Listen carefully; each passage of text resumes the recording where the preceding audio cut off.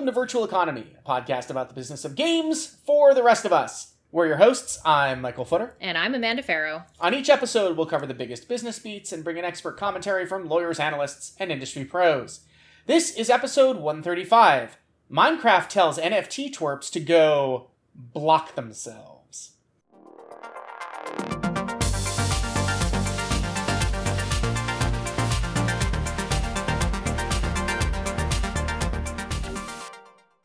That's a miraculous title. Why, thank you. It's absolutely magic. I love you. it.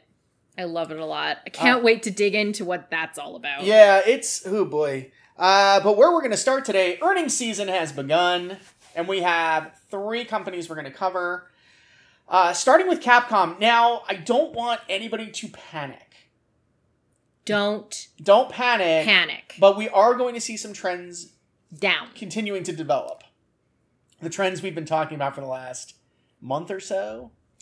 I think it's been longer couple than of months. that. I mean, NPD has really surfaced some of these downward trends. We started really discussing this back in May, and we're towards the end of July. So, okay. Yeah, a couple months. Been a couple months. All right, so Q1 for Capcom for fiscal 2022-23. Net sales are down. Hold on to your butts. Oh, hold on. Hold on. Hold on your butts. Okay, I've got my butt. All right.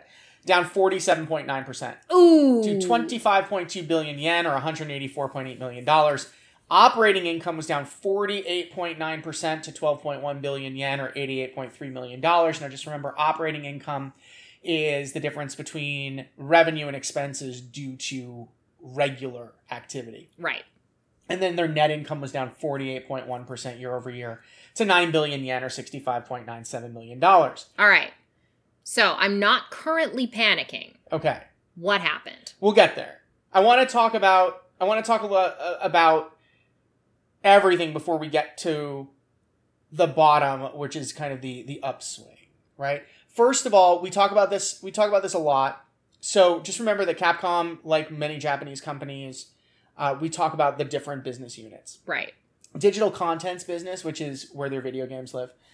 Really tough comp against last year. So that's part of what happened here. Now, the digital contents business is the biggest part of Capcom's revenue. Right. So last year, what did we have? We had Monster Hunter Rise. Just came out at the end of March, so it was still brand new in Q1 of last year. So yes. Right. And that was just on Switch. Right. That was just on Switch. And then what? Resident Evil Village, I think, was what? February? Right. No. January? No. Was it It was end of January. No. There's no way. I thought it was May.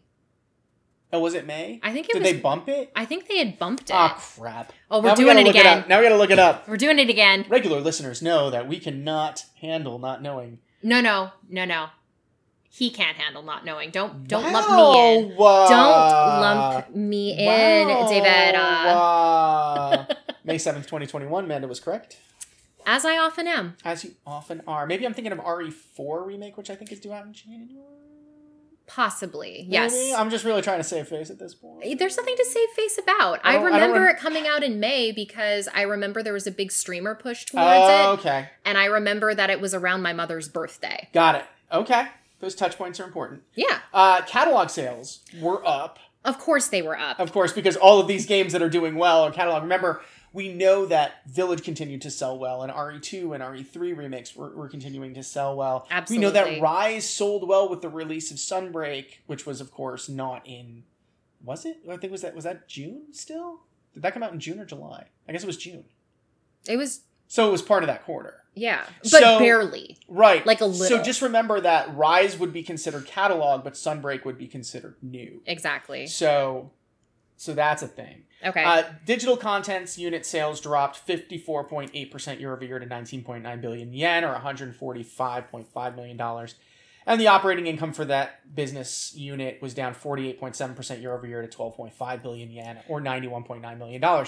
Again, the tough comp is a big piece of this, but it's not the only story. It is not the only story, but I do want to kind of loop back on that for just a quick second.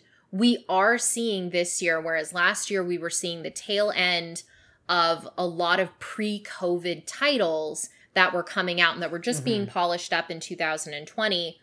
and throughout 2021, we are now firmly in a spot where there have been a number of delays as a result of COVID. I'm not saying that Capcom is necessarily lumped into this, but likely internally there have had to have been some shifts as a result. Right, just because we haven't seen external delays, externalized delays, as you say, doesn't mean that things weren't moved internally so that some of these games might have come out earlier. Sure. So we are going to continue to see those slips based on a lot of the patterns that have come out over the course of the year, because we're done the first half of this calendar year, and we're still seeing things slip. Right. And I mean, I don't have them in quick hits, but we know that Gollum slipped a few months. We know that, what was the other game? Dark Tide just slipped a couple of months. Forspoken has slipped a couple of times. Like, it's not surprising to us when we see games slipping still. We know that Ubisoft did we're still not covering Ubisoft earning, and we'll talk about why later in the show, but they delayed a smaller Assassin's Creed title. I think they said just a smaller unannounced title. And there were reports that it was a smaller Assassin's Creed game. So there's a lot of delaying going on. Delays in double and triple A. Yeah, across the board. It's just people are taking time. People are still working from home. Yes, things aren't quite as emotionally dire as they were before we had vaccines and when everybody was in lockdown. But the ripple effect here, which is something we've been talking about, since this show started in 2020, we're feeling it. Yep. And we're not going to see things kind of normalize and equalize at least until mid-2023, I believe, if not later. I would imagine so. Yeah. And that's not even talking about the hardware issue and the supply issues that continue. All right. So anyway, let's talk about the other 3 pillars of Capcom's business. Sure. Arcade operations, sales and profits were up over Q1 last year, and customers are returning to arcades. Sales are up 37.5% to 3.3 billion yen, or $24 million. If you don't keep the numbers in your head, just to give you a comparison real quick. Digital contents were at 19.9 billion and were down by more than half. Arcade operations only accounts for less than 25% of that. It's about 20% of that, not even. Operating income was up 186 million yen, or $1.4 million, versus operating losses in Q1 of last year of 63 million yen, or about $461,500. Makes sense. Amusement equipment's business. So this is the machines that they sell into gambling halls. So this is your pachinko and patchy slot, right? The market is still challenging. Net sales are down 49.3% year over year to 649 million yen. Again, even smaller than the arcade operations business. It's only $4.75 million. And operating income was up by 11.1% to 270 million yen, or $1.98 million. Again, when you compare all these different business units, you can see just how important video games are to Capcom. No surprise there. And this is my not shocked face. Interestingly, though, other businesses, which is their licensing, character, merchandise, and esports, sales were up 72.5% to 1.4 billion yen, or $10.5 million. And operating income was up 69.7% to 818 million yen, or $6 million. The Resident Evil show on Netflix, for instance, which we started watching. It's getting mixed reviews. It's okay. It's okay. It's a little strange, to say the least. I like it when creators are given a license and they play with it. Yeah. And they do something different and weird. And it's a weird show. Yeah. I don't hate it. Yeah. But I think it's very strange. Yeah, and give me anything with Lance Reddick, right? Honestly, yeah. Every day of the week. Yep. And him as Wesker is super so cool. Interesting. I like it. It's so cool. So despite all of that, and again, I told you not to worry, and here's why. Capcom's on track for its 10th consecutive year of net positive operating income, with Resident Evil 4 Remake, Exoprimal, and Street Fighter 6 all on the horizon, and not to mention continued sales of the recent Resident Evil games and Monster Hunter Rise, because of Sunbreak still doing gangbusters. Well. Yeah. They're also planning a stock buyback.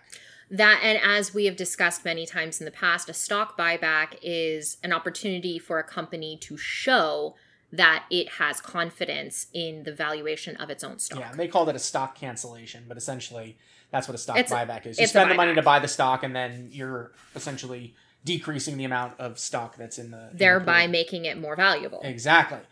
So I think that this quarter was largely a factor of last year's extremely strong comp, which we talked about a year ago. Yep. We said literally last year, well, next year's going to look a little rough. Yeah. So here we are. I'm not worried about Capcom. And they'll be fine. If I was ever worried about Capcom, it was pre-Monster Hunter World where I was worried about Capcom. I was worried about Capcom before we're talking now 6, 7, 8 years ago, before they realized that the 3 Rs were going to be really powerful for them, and they leaned into that strategy. Mm-hmm. But I mean, today, if you ever hear me saying I'm really worried about Capcom, I think that will be a signal that the entire industry is hurting in a big, big way, because Capcom has been so consistent and so smart about its strategy. Yeah, absolutely. So that's where we are with that. Next up, Microsoft. Let's jump right in for Q4 2022. So the full company revenue was up 12% to $51.9 billion. Operating income is up 8% to $20.5 billion. Net income, is up just a little bit, about 2% to $16.7 billion. But what we care about is gaming. Right. And the reason why we talk about the full company with multidisciplinary companies like Microsoft and Sony is to give you an idea of how gaming is doing relative to the whole. Rest of the company. So if the entire company is up and... Everything is marginal, though, right now with Microsoft. And it's not surprising that it's marginal, because gaming is marginally down. Right. So for Q4 for gaming, gaming revenue declined 7%. Mm-hmm. That's minuscule in comparison to, 40+% that we just saw over at Capcom. Right, exactly. Right? Xbox gaming content and services revenue is down about 6%, and it's been attributed to lower engagement hours. The world is, even though we're still dealing with a pandemic, more people are vaccinated, more things are open, there's more to do. Mm-hmm. Lower monetization in first-party and third-party content. Mm-hmm. This is offset by growth in Game Pass subscriptions, because they are in this really interesting liminal space of both needing more users but not needing to spend to get a ton of new users. They're very focused on retainment. Mm-hmm. I do want to point out that was something we talked about last week with MPD, Indeed. Where the only category that was up in US spending was subscription spending. Right. Subscription spending is going to continue to be a measure of, where players want to be putting their money. Mm-hmm. And there is, as we spoke about last week, there is a lot to love about paying for a subscription and having access to, many, many, many games, especially first-party games.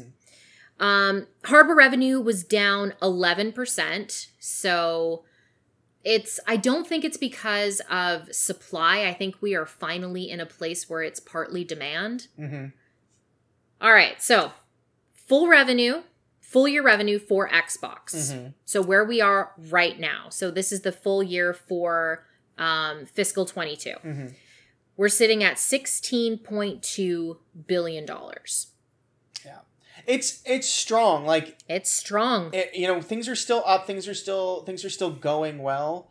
So even though Q4 was down a little bit, it's marginal. Yeah. It's marginal. And it's likely going to remain marginal as Xbox continues to shore up its portfolio, and we'll get there. Mm-hmm.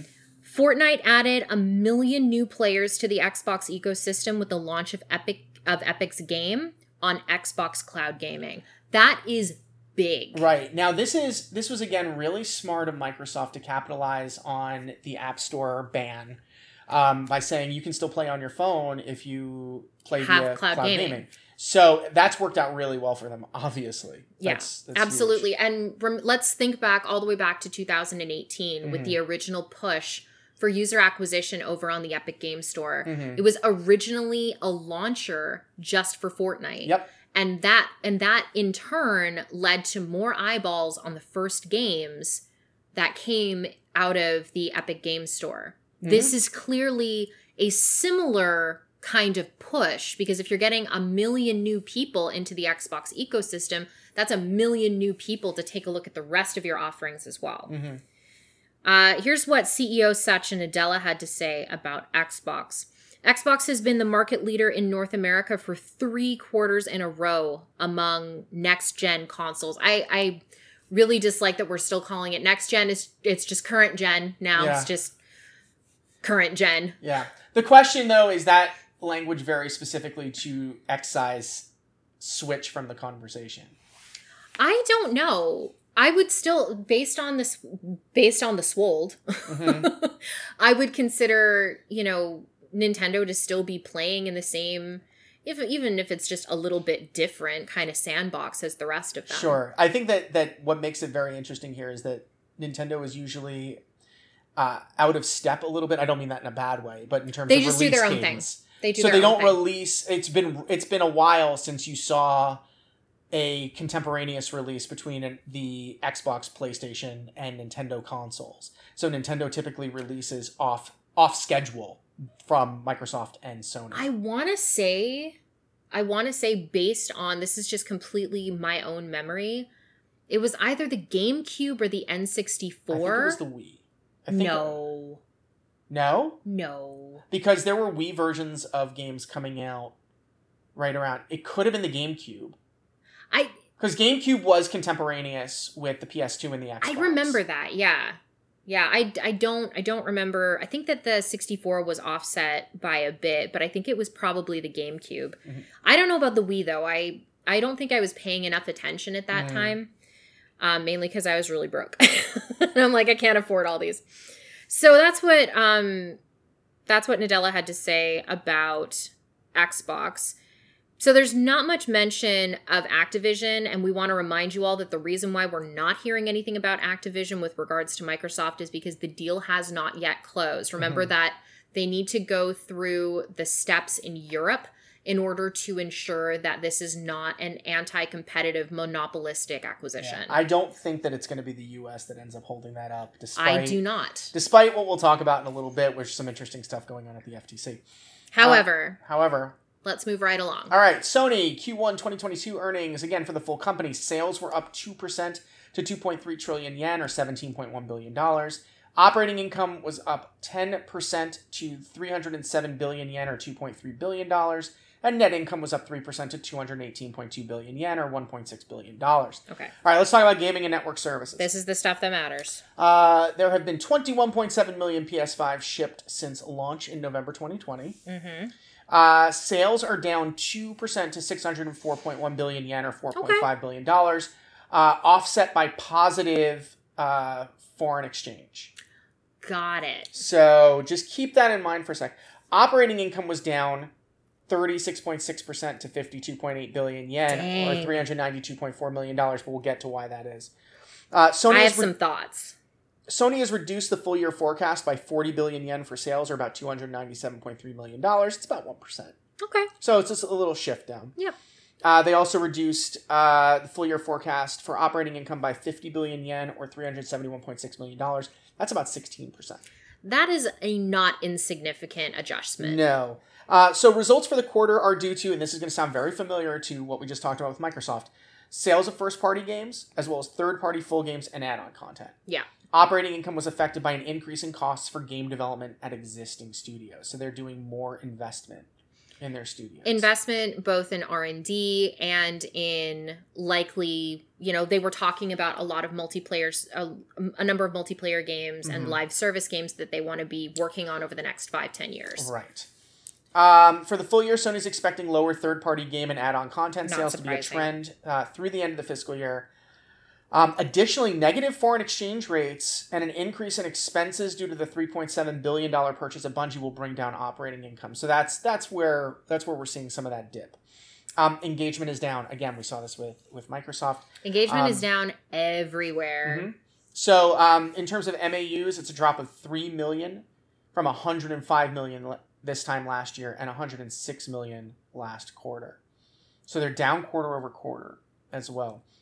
Again, experiential opportunities and spending going up. Yeah. As well as inflation and everything are depressing everything. It's not just gaming. But gaming is not... You mentioned this. This is something you said we were in the kitchen the other day. Mm-hmm. And why don't you say it? Go ahead, because it's your line. Oh, about gaming being pandemic-proof but not recession-proof? Exactly. look, we've been discussing this for 2 years, right? We wanted to see, that was part of the reason why we started the show when we started it, is we wanted to catalog what was going on in the game industry to better understand, to help folks better understand, what was happening then and how that could lead to where we are now. Where we are now is not as a result of anything specifically gaming related. We're in this place right now because we are absolutely heading toward a global recession, potentially not in the same scale that we saw in 2008, 2009, but we'll have to see. Yeah, certainly different cause. Like, we're not dealing with the United States triggering a massive economic downturn due to the housing crisis that happened due to subprime mortgages and credit default swaps and all the things that investment banks were doing that were literally criminal, and then no one went to jail. Right. But here we're dealing with Russia. Yes, we are. And the tail end of the pandemic. Like, there's a number of things at play here. We're still having supply issues. We're still now because of the cryptocurrency, I hesitate to call it a crash. Crypto winter. Oh my God, did you hear that somewhere? Yes. Really? Yes. Oh no. Crypto winter. Sure, but also never say that again, because that sounds terrible and not in a fun way. No. But for real, because crypto took a nosedive. Crypto winter. I can't stop him, folks. He's just going to do whatever he wants to do. This is normal. Because of that, we are likely going to see more influx of it, at the very least, GPUs. Mm-hmm. Like, GPUs are available now. That's weird. How wild. That's weird. Remember 3 years of not being able to get a GPU? Oh, only 3 years? Clearly, you're not from Canada. Oh, well, no, I'm not, you see. I should be so lucky. You should. So, rounding out Sony, the company has picked up 1 million PlayStation Plus users since this time last year. Okay. But lost 100,000 since last quarter. Oh, boy. Yeah. I will say that, one of the things that we've talked about how confusing the new structure is for PlayStation Plus. And there's still PlayStation Plus games. Man, they should call them something else. Because, these are your PS Plus Essential games. Oh, wait, those are the ones I have to go claim every month or else they go away. Not the ones that are part of the catalog. It's so confusing. Like, they've done You honestly need higher education in this particular... In PlayStation Plus nonsense. I don't want a degree in PlayStation. No, it's bad. Yeah. It's bad, actually. Yeah. You know what's really interesting, though, Mike? We have some investment stories. We have four investment Not stories. as many investment stories as we had last week, but also we were gone for 2 weeks. Yeah, so and these are light. These aren't so many. Like, there's 1 deal, 2 deals, and then there's some. Yeah, 2 of them are deals, and 2 of them are other interesting little notes that I slotted into investment. Yeah. All right. Well, let's get started. We're going to talk about investments now. Yeah. Hooray! Hey, no SPACs this week, folks. No SPACs, no pipes. Although I will say this, we talked about FaZe last week. I've been watching that FaZe stuff. Clan, yeah. Yeah, that SPAC is inching towards what it was when they announced the merger, when they rang the bell. I have a feeling that investors got really spooked because they didn't understand what it was that they were investing in. And listen, FaZe, as far as esports is concerned, FaZe is, is close to the cream of the crop. Yeah. So it's going to be very interesting to see how that recovers. Mm-hmm. So let's talk about, shockingly, RuneScape, but also not RuneScape, because we're going to talk about Jagex. So RuneScape developer Jagex has acquired Oregon-based Pipeworks, a studio that has worked on co-development and live ops projects with a number of partners, including Wizards of the Coast, Activision, and EA Sports.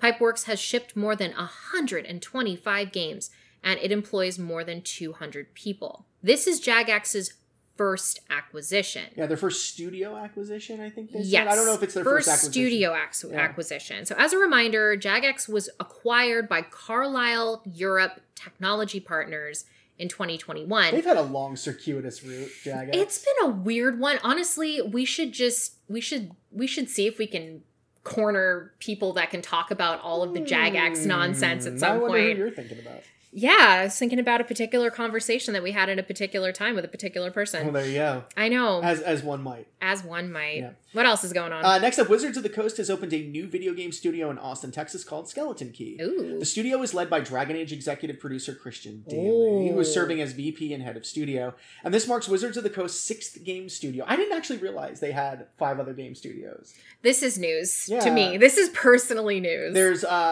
Archetype Entertainment, which is also based in Austin. Uh-huh. Atomic Arcade, which is in Raleigh. Okay. Tuque Games, which is in Montreal. And there are 2 studios that they didn't name in the press release that are in Washington. Just like in Washington. I'm wondering, though, if those studios are just Wizards of the Coast studios and don't have their own names. I would imagine. Which is probably why they didn't give them names. Not like, we have studios and you're not allowed to know who they are, but we have studios, man. Dang. Yeah. What's up next? All right, media company 3 Black Dot, which reps 100 or so creators and works with celebrities and brands for integrations, has a new owner. CEO Reginald Cash purchased the company for $87 million from French company Webedia, which was planning to sell to a private equity firm. This is a much more pleasant result. We love to see it when companies get saved from private equity firms. This makes 3 Black Dot a rare Black-owned media company. Like this almost never happens. Yeah, their story was really interesting. This was in the Wall Street Journal, and the link's in the show notes, where Reginald Cash, obviously being a Black man, especially in the wake of the George Floyd murder, they really stepped up the intensity of their work with Black creators. Yeah. And it's really cool to see how this has evolved and to see him now own the company. And I'm very excited to see what they do. This is really, really cool. So the company has made working with underrepresented communities a core pillar of its business. And you may be familiar with activations like Gaming While Black, which is sponsored by Doritos, and the animated series Alpha Betas. Yeah, so that's all 3 Black Dot stuff. It was really interesting. That's really neat. I mean, and honestly, good for them. And I'm gonna just say this out loud because I don't think we've said this on the show yet. As much as everyone was beating down the doors of Black creators and developers and storytellers and artists and everything like that throughout 2020 and into 2021, if you have gone silent and you are not keeping up that work now, that means it was all performative and it was all bullshit. So take a look at your internal mechanisms and ensure that you are not one of those companies. Yeah, it's really telling, and we've seen a number of our friends in the Black community say this yearly, right? Yeah. If you're only reaching out to Black creators in February for Black History Month, then you're really not committed to this. If you're only reaching out to LGBTQ creators during Pride, you are not actually committed to this. These are people who should be in your rotation all the time. All year. And it's the same thing with Women's History Month. Yep. So all really important stuff and stuff to consider as we continue to move forward with diversity, equity, and inclusion within gaming and, quite frankly, everywhere else. Yep. So the last story, this was a really great interview on Games Industry. I read this one. This was an excellent interview. Yes. And it was with Eidos Montreal founder Stéphane D'Astus. Help me out here. You're giving me the look. Go ahead. I actually don't know. Wait, so you gave me the look. I'm like, that's not. D'Astus? D'Astus. I actually don't know. And I don't want to butcher. You're gonna just let me do it. Mike, here's the meat cleaver. Do the thing. Oh, I'm sorry. You mean like what you do with me with a lot of Eastern European last names you do great with those. You actually do so speak well. French a bit though. No, I do, but it doesn't mean that I speak a lot of French. And D'Astus? I think it's Astu. D'Astu. Yeah. Okay. Stéphane D'Astu. Yeah, I think so. Okay. I don't think it. Stéphane, if you're listening, please. We're so sorry. We're sorry. We're sorry. I know I'm the worst Canadian, but also please spare me. I grew up in British Columbia. He is actually an interesting character because I think that was the E3 where I was supposed to interview him for Variety. He obviously knows a lot about what was going on at Square Enix and was reacting to the Embracer purchase. Yeah. Now, you'll recall that Embracer sold Crystal Dynamics, Square Enix Montreal, and Eidos Montreal to Embracer for... Embracer sold to Embracer? Square Enix sold to Embracer. I'll get there. It's okay. Those 3 studios. Yes. And a bunch of IP. Indeed. For $300 million, which we thought was like fire sale, which is ridiculous. It's absolutely ridiculous. Like, at the very least, it should have been $200 million more. At the very least. At the very least. Because in the interview, he makes the comparison to how much Embracer bought Gearbox for. And it was like $1 billion, $1.1 billion. It was like something huge, right? It was enormous. And they don't have nearly as many IP. They don't have nearly as much IP, successful IP. No, they don't. And they have the same number of employees as just Eidos Montreal. So that doesn't even count Crystal and Square Enix Montreal. Okay. So talk to me about what he had to say. He said, and this is the quote that kind of made the headline and made headlines elsewhere when it was re-reported, was a, quote, train wreck in slow motion. We have often talked about Square Enix putting pressure and expectation on its Western studios that it didn't even hold its Eastern studios to. Yeah. Here's the anecdote that stood out to me. He was talking about how in 2012, the Eidos studios were expected to generate $65 million in profit.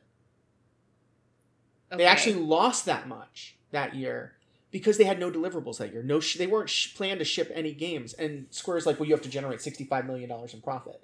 Well, catalog's not going to get you there. No. So... And we weren't doing the 3 Rs back then. No. So it wasn't like there was... I mean, back in 2012, we were still breaking free of that ship and lay off cycle.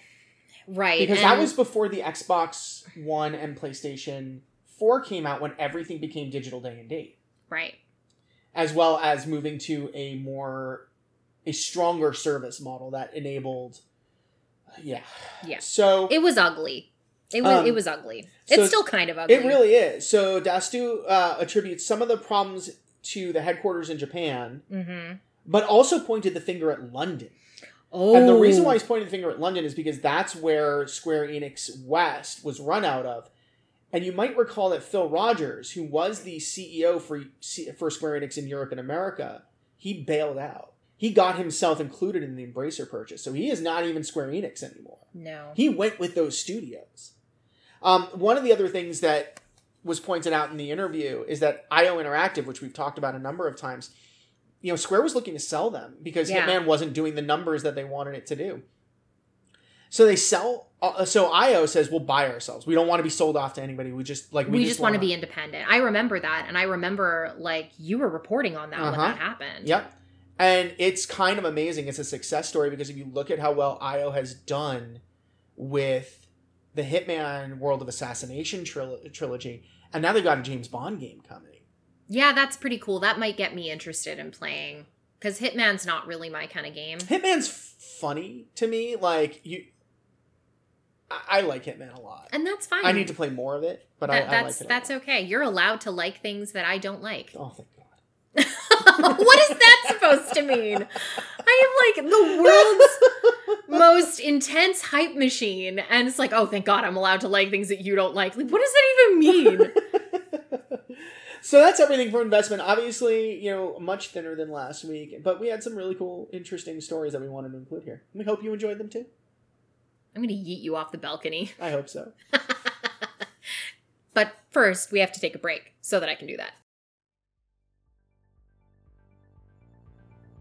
Virtual Economy is an F-Squared initiative, and along with pro bono business consulting for up-and-coming developers, it's a way we are working to give back to the community that has already given us so much. To find out more about F-Squared and the services we can provide, including pitch prep, media training, mock reviews, and business strategy guidance, visit our website at fsquared.biz. And we're back. Hey, Mike. Yep. What time is it? It's time for quick hits. Oh, very beautiful. Well, thank you. Very beautiful. Okay. Let's talk about Minecraft. Oh, let's do it. Just real quick. I love this so much. So Mojang has put its foot down about third-party plans to create NFT-driven Minecraft elements. There are these people, and this is the dumbest fudging thing, because what they were doing was they were trying to sell Minecraft seeds on the blockchain as NFTs, but anybody could just put that seed number in and use it. Like, to quote Shorzy, so dumb. So dumb. So here's what the Minecraft folks had to say. Okay. To ensure that Minecraft players have a safe and inclusive experience, blockchain technologies are not permitted to be integrated inside our client and server applications, nor may Minecraft in-game content such as worlds, skins, persona items, or other mods be utilized by blockchain technology to create a scarce digital asset. So these NFT shills at NFT Worlds, they were building out a crypto-tainted economy for the game. And they have now proclaimed that they are going to make their own Minecraft alike, and it's going to be amazing. And it's going to have so much NFT stuff that, oh my god, it's going to make everything so much better for everybody. Oh my god, why? Sure, Jan. Yeah, it's so bad. That's real bad. Don't love that. Do love Mojang's approach, though. Yes. That's pretty great. All right, Minecraft, or sorry, not Minecraft. I'm just thinking about how proud I am of Mojang. Yes. I just really am. Love that. PlayStation is working to level the playing field for smaller developers with hardware loans. Yeah, this is great. This is super cool because I don't know if you all know this, and you might because chances are you have developed games if you listen to this podcast. But those friggin' developer kits are spendy. And right, and there is a measure of gatekeeping that exists in the console space because you need to have the dev kits. You have to have the dev kit. All right, so this is a quote. Newly licensed PlayStation game publishers and developers will be eligible to receive one PlayStation 5 development kit and one PlayStation 5 testing kit, compliments of Sony Interactive Entertainment to applicable terms and conditions. To take advantage of this, you need to sign up at partners.playstation.net. Yep, do that. If you are interested in developing on PlayStation, go through the process. Because now that financial barrier is removed, which I think is fantastic. Sensor Tower reports that Diablo Immortal has now crossed $100 million in revenue following its launch in China this week. And that's just 2 months after its release widely everywhere else. What did I say from the beginning? Oh, this is exactly what you said. What did I say? It was 2018. It was going to print money. It was money. going to print money. Don't you have a phone? I was in the audience. I know you were in the audience. The whole thing was ridiculous. I was so upset. I was like, that's the wrong way to handle this, bro. Wrong way. Anyway, speaking of wrong things, Roblox is always a wrong thing in my mind.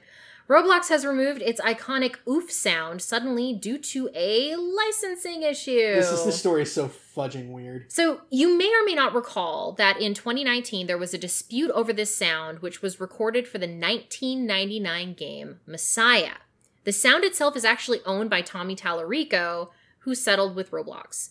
But as part of the settlement, Tallarico joined the Roblox storefront with a number of sound library offerings, as well as the OOF merchandise in the Roblox store. So the iconic sound is now gone, and Roblox users are unhappy. Oof. I actually had to go and look it up. I'm like, what is this sound that everybody loves so much? And it sounds like you're punching a kid in the stomach. That's horrible. Oof. No. I don't like Roblox. I mean, is there a better, analogy for Roblox? Punching a kid in the stomach? No. Oof. Yeah. Company script will do that. Ooh. And those were quick hits. And now we have the labor report. Once again, we are talking about everybody's favorite company to hate, Activision Blizzard. Oh god, can't Microsoft just buy them already? I don't. It's not even a matter of the monopoly. It's just buy them and fire the C-suite and take care of our employees, and it'll be like a Cinderella story. Okay. Put the glass slipper up Bobby Kotick's pooper. And then kick him. Mazel tov. Michael! Holy smokes, we are not supposed to get violent on this show. It's not violent. It's a joyful celebration. Are you saying this is praxis? I could be. Oh, okay. Mazel tov. Well, neat. Oh, just the more you say it, it doesn't make it better. You know what? You may not understand this reference, so I'm going to explain No, it. So you are absolutely not. At a Jewish wedding, what you do is you stomp on a glass. And the idea is that you want to break it into as many pieces as possible because each little piece represents a year of happiness in your marriage. So, now you understand my joke. Oh, and if you're Jewish, no. I hope you enjoyed my explanation of a joke you already got. Okay, well, apparently Mike is not going to do the labor report, so I'm going to. Okay. Approximately 500 Activision Blizzard employees walked out last week to protest the company's silence on abortion rights and to reinforce demands to end gender inequity. Here are a list of the demands. There are so many good demands here. So many good demands. All right, I'm going to go through them. All ABK employees must have the option to choose fully remote work. If remote is not possible, they should have the option to relocate to an office in a safe state or country, sorry. Country, jeez. Yeah. Yeah. Yeah. Yeah. Yeah. Yeah. All right. All ABK employees currently residing in locations passing discriminatory legislation must be offered relocation assistance to a safe state or country. ABK must provide COL, cost of living adjustments. Thank you. I was going to say that. To compensate employees who relocate to a safe state or country due to discriminatory legislation. So if they have to move you to, let's say, California, and they move you to the Bay Area, what they're saying is you should be giving somebody a cost of life adjustment. Yeah. Or cost of living adjustment because it's more expensive to work. Way more expensive. ABK must ensure that its health insurance partners covers transgender and reproductive health care, including abortion. If employees must travel to receive this, ABK must cover all travel expenses. Management must immediately and transparently enact plans to allow relocation from locations which are passing anti-abortion, anti-LGBTQIA+, or any other demonstrably discriminatory legislation. Employees must be included in the audit/report requested by shareholders to make sure that the sexual harassment audit was conducted fairly and exhaustively. Mm-hmm.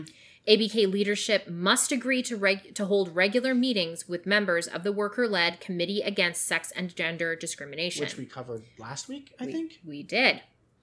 ABK must sign a labor neutrality agreement like Microsoft did recently, so workers can freely organize and bargain for concessions. Yeah, these are 8 reasonable demands. They are absolutely reasonable demands. And this was the 5th ABK walkout. Yep. 5. Yep. Additionally, a trial date has been set for the Blizzard employee who filed a sexual harassment suit against the company. The trial is set to begin on August 2nd, 2023. ABK, get it together, y'all! Yeah. Shifting over to Ubisoft. Who also needs to get it together. They really need to get it together. A year after issuing its demands to management, A Better Ubisoft reports that nil progress has been made on its demands. As a reminder, the group wants to stop promotions and shuffling of known offenders from team to team and studio to studio. They want a seat at the table with management. They want a set of processes to handle offenses and involvement of non-management employees in decision-making.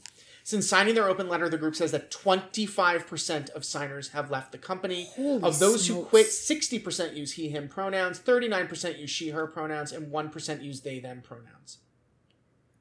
Wow. So you've got male-facing employees who are leaving now.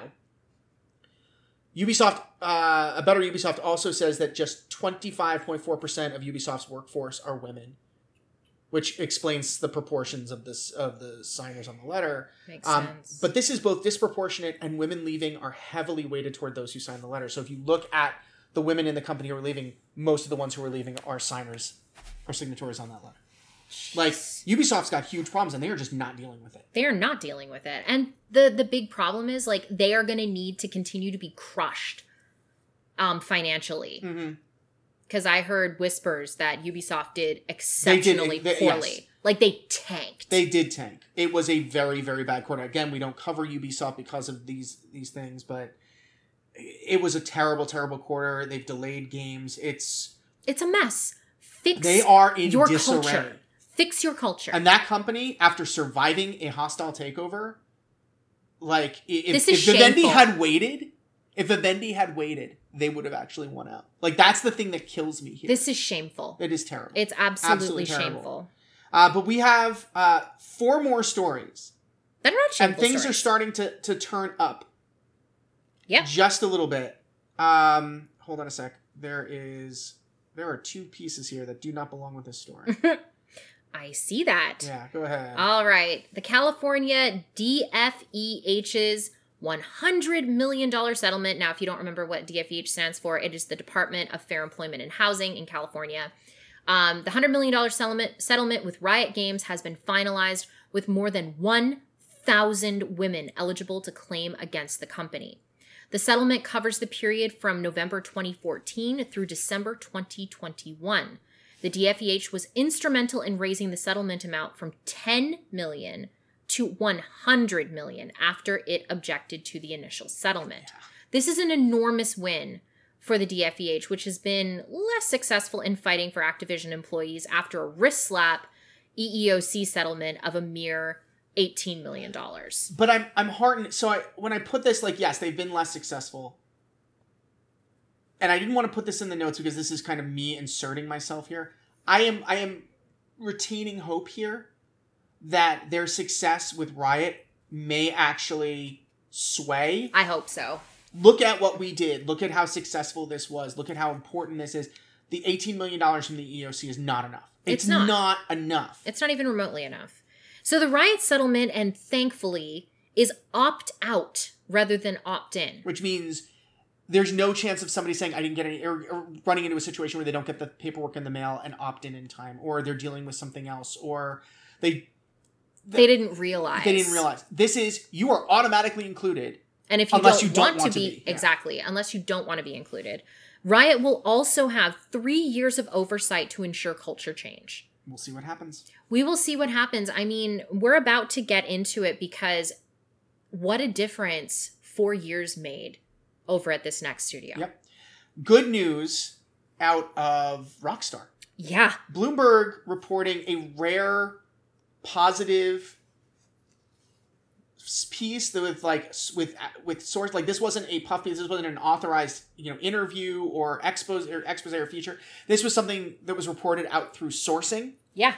In the same way that all of the very negative labor stories that we've been hearing over the past few years, especially, were reported out. So this is really interesting. First of all, Rockstar is really working to clean up its act, not just internally, but the way it approaches its narrative. GTA 6 will likely have, if the report is correct and the sources that Bloomberg got were accurate. I don't see any reason why why they might not be.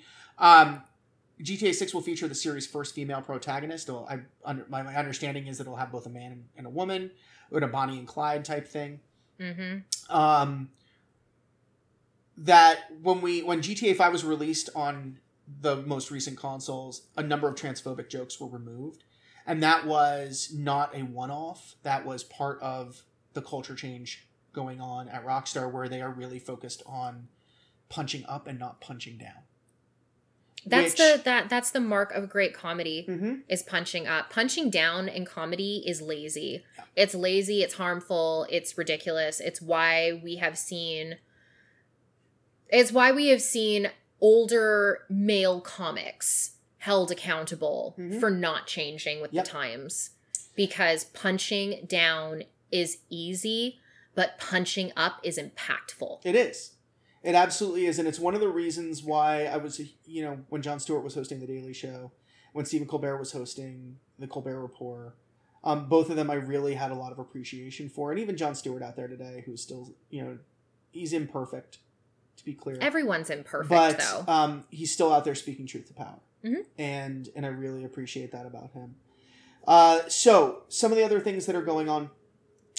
If you don't recall, Rockstar, this report about Rockstar came out after, alongside this horrible puff piece that Vulture published about Rockstar, which was just lacquer.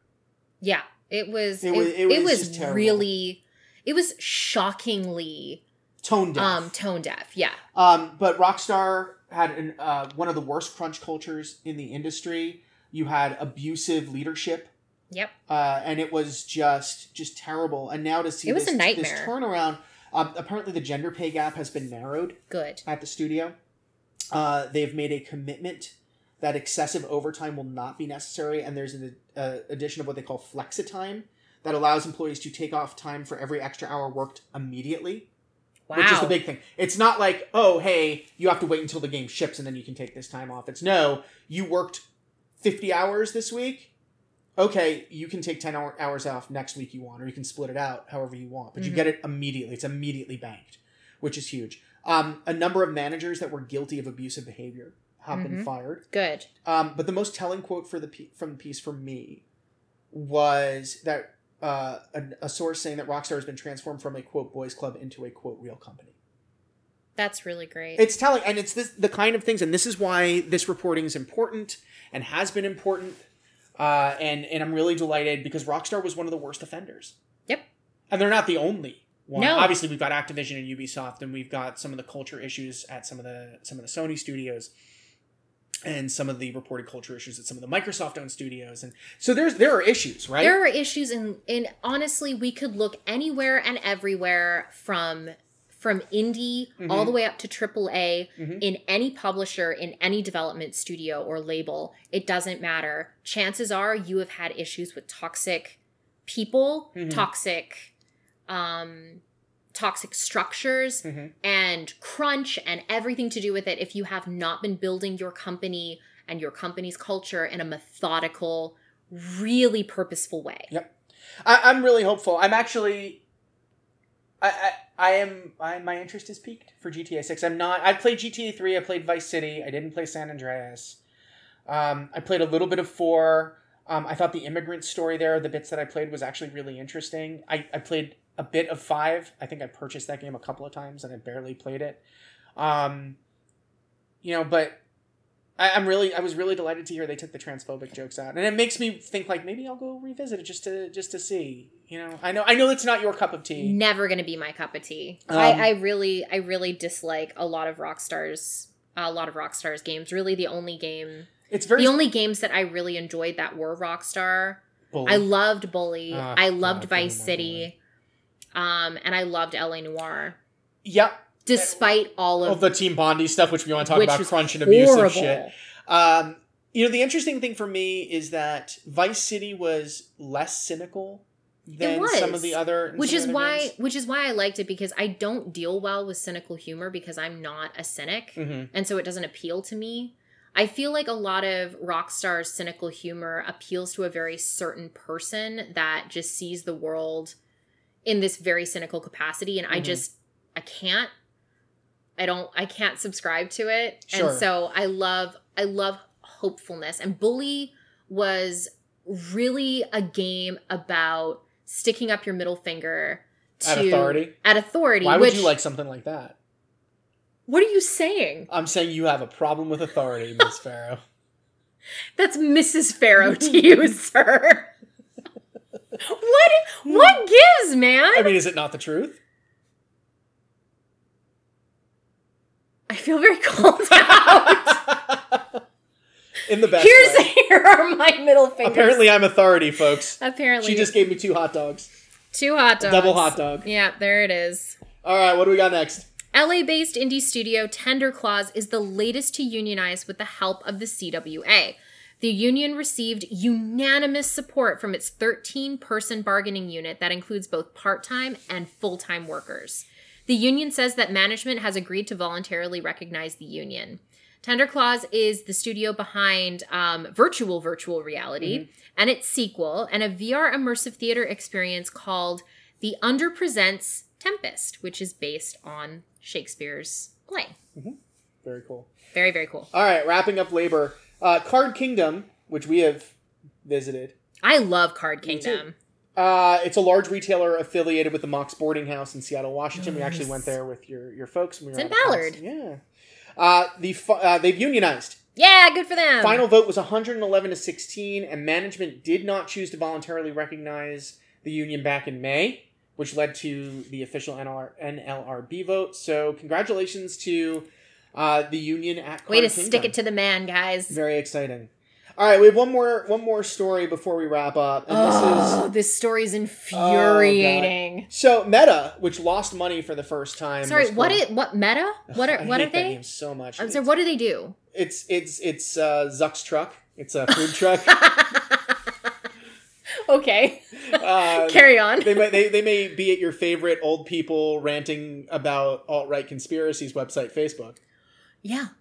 Good stuff. Yeah. Good stuff. So they've announced that 3 years into its life, Mm-hmm. The Oculus Quest 2 headsets are getting a price drop? Hike. What?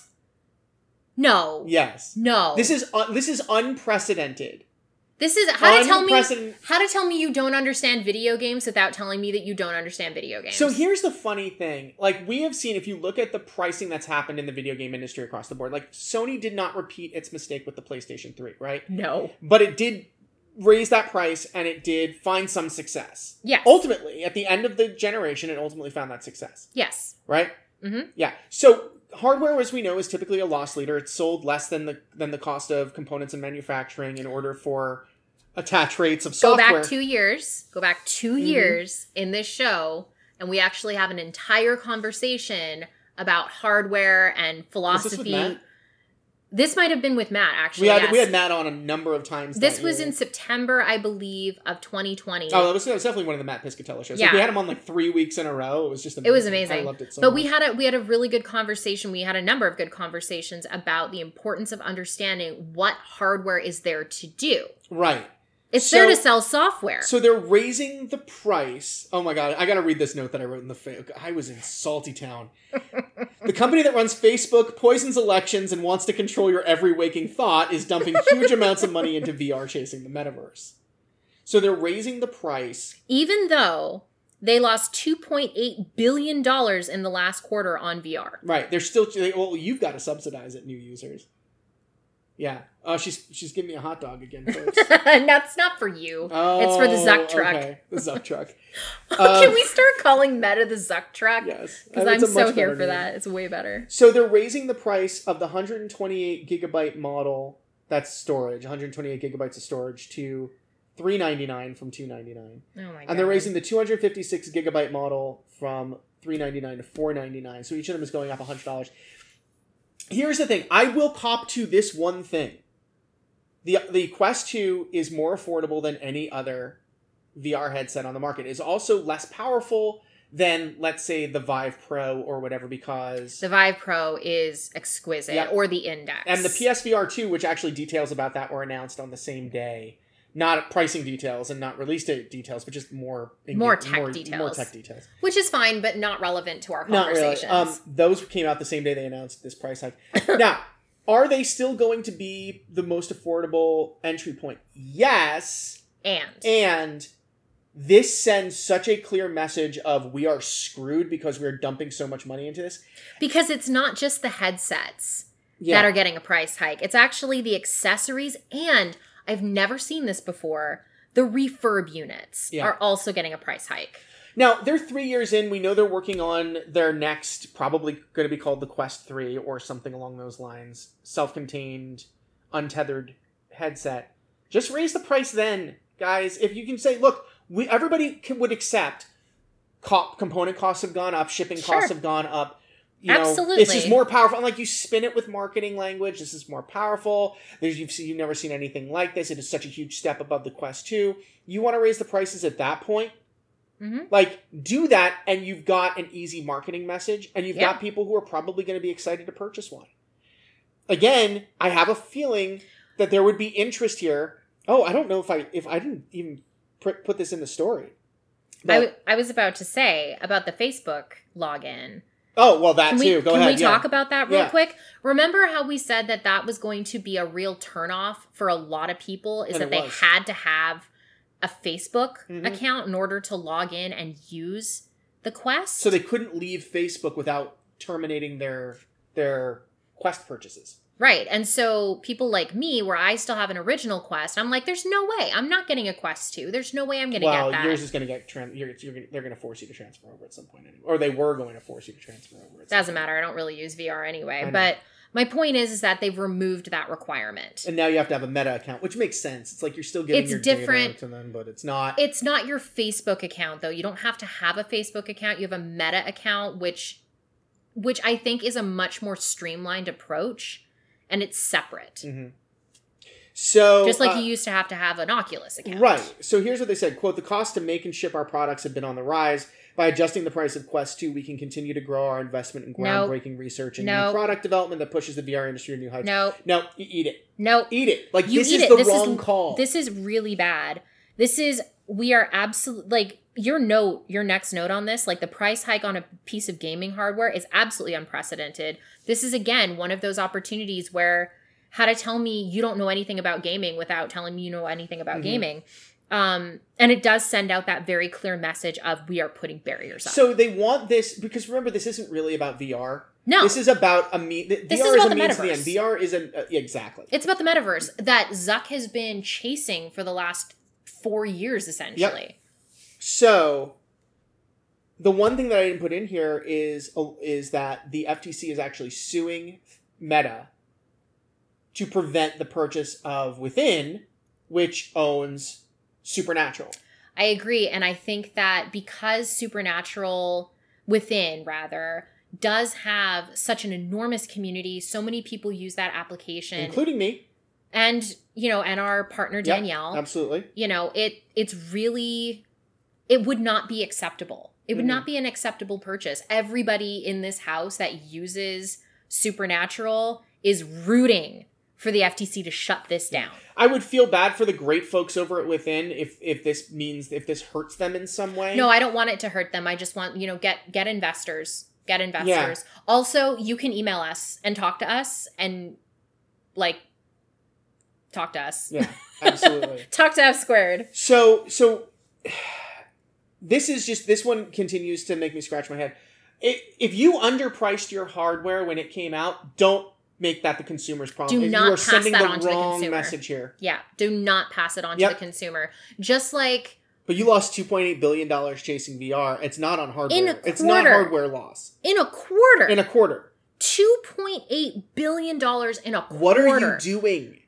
That means that R&D isn't going very well, or they're putting too much money into it. It means that development, they put too much money into it and they aren't getting enough back. Additionally, it's really important to understand the temperature of the industry. VR has been it hasn't caught on the way some analysts thought it would. Let's just say that.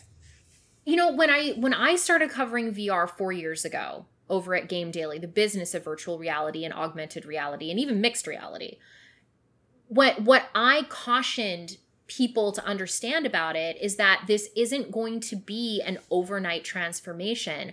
This is going to be 10, 15, 20 years in the making, and you have to be comfortable with assuming that risk. And if you're not, VR is not where you want to be. VR is still experimental. It's not mainstream.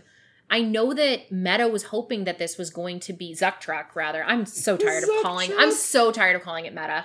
They've been sued now about that name. It's just the worst name. But my point is that unless something gives and they pivot back towards affordability, what they've effectively done is the opposite approach of every Switch in a house, right? Which is what Nintendo has been talking about for the last year or so, is they want, it's been the last couple of years, is every Switch in a house to multiple Switches in a house. They're not heading in that direction. They're not making it more accessible. They're making it less accessible. This is their gaffe. This is their problem. Fix it. Don't make the consumer suffer. Agreed. Okay, so I apparently had a lot more to say about that than I thought. That's completely fine. I just have a big on this one. You suck, Zucktruck. There it is. All right. That's it. That's it for the day. That's it for the week. That is it. That's it for this episode. Thank you for listening to the Virtual Economy Podcast. You can follow us on Twitter at VirtualEconCast. I'm at Amanda Farrow. And I am at Footerish, Futtterish. You can subscribe to our RSS feed at virtualeconcast.com. You can also listen to us on Spotify, iHeartRadio, Apple Podcasts, Google Play, Amazon, Stitcher, Pocket Cast. There is one more. I always forget what it is. Yeah. Pocket Sand. Right in the face. Right in the face. Please do subscribe and, if possible, review the show. Let us know what you think. You can also DM us with questions. So that's DMing Virtual Econcast over on Twitter. You can send us an email to podcast@fsquared.biz. You can also join our Discord community, which is the chillest community ever. Everybody just hangs out. We talk about video games and board games and D&D. Lots of D&D talk. Lots of D&D talk lately, which has been really great. And yeah, I am technically going on vacation like tomorrow, but hey, guess what? That doesn't mean anything to you because I'm going to be back next week. We're in the middle of earnings season, so we might not do a regular news show. We might just do an earnings wrap up. We will see how it ends up going. It really depends on how the week unfolds for both of us. I am going back to my home province for the first time in 5 years.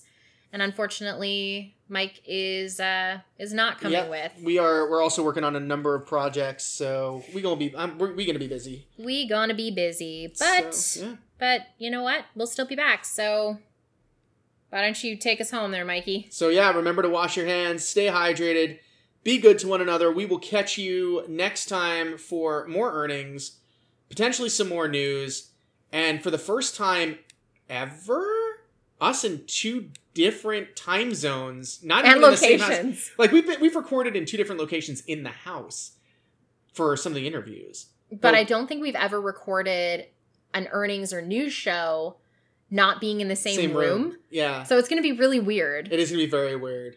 But we're going to be on Zencaster, talking over webcams. So hopefully that will help.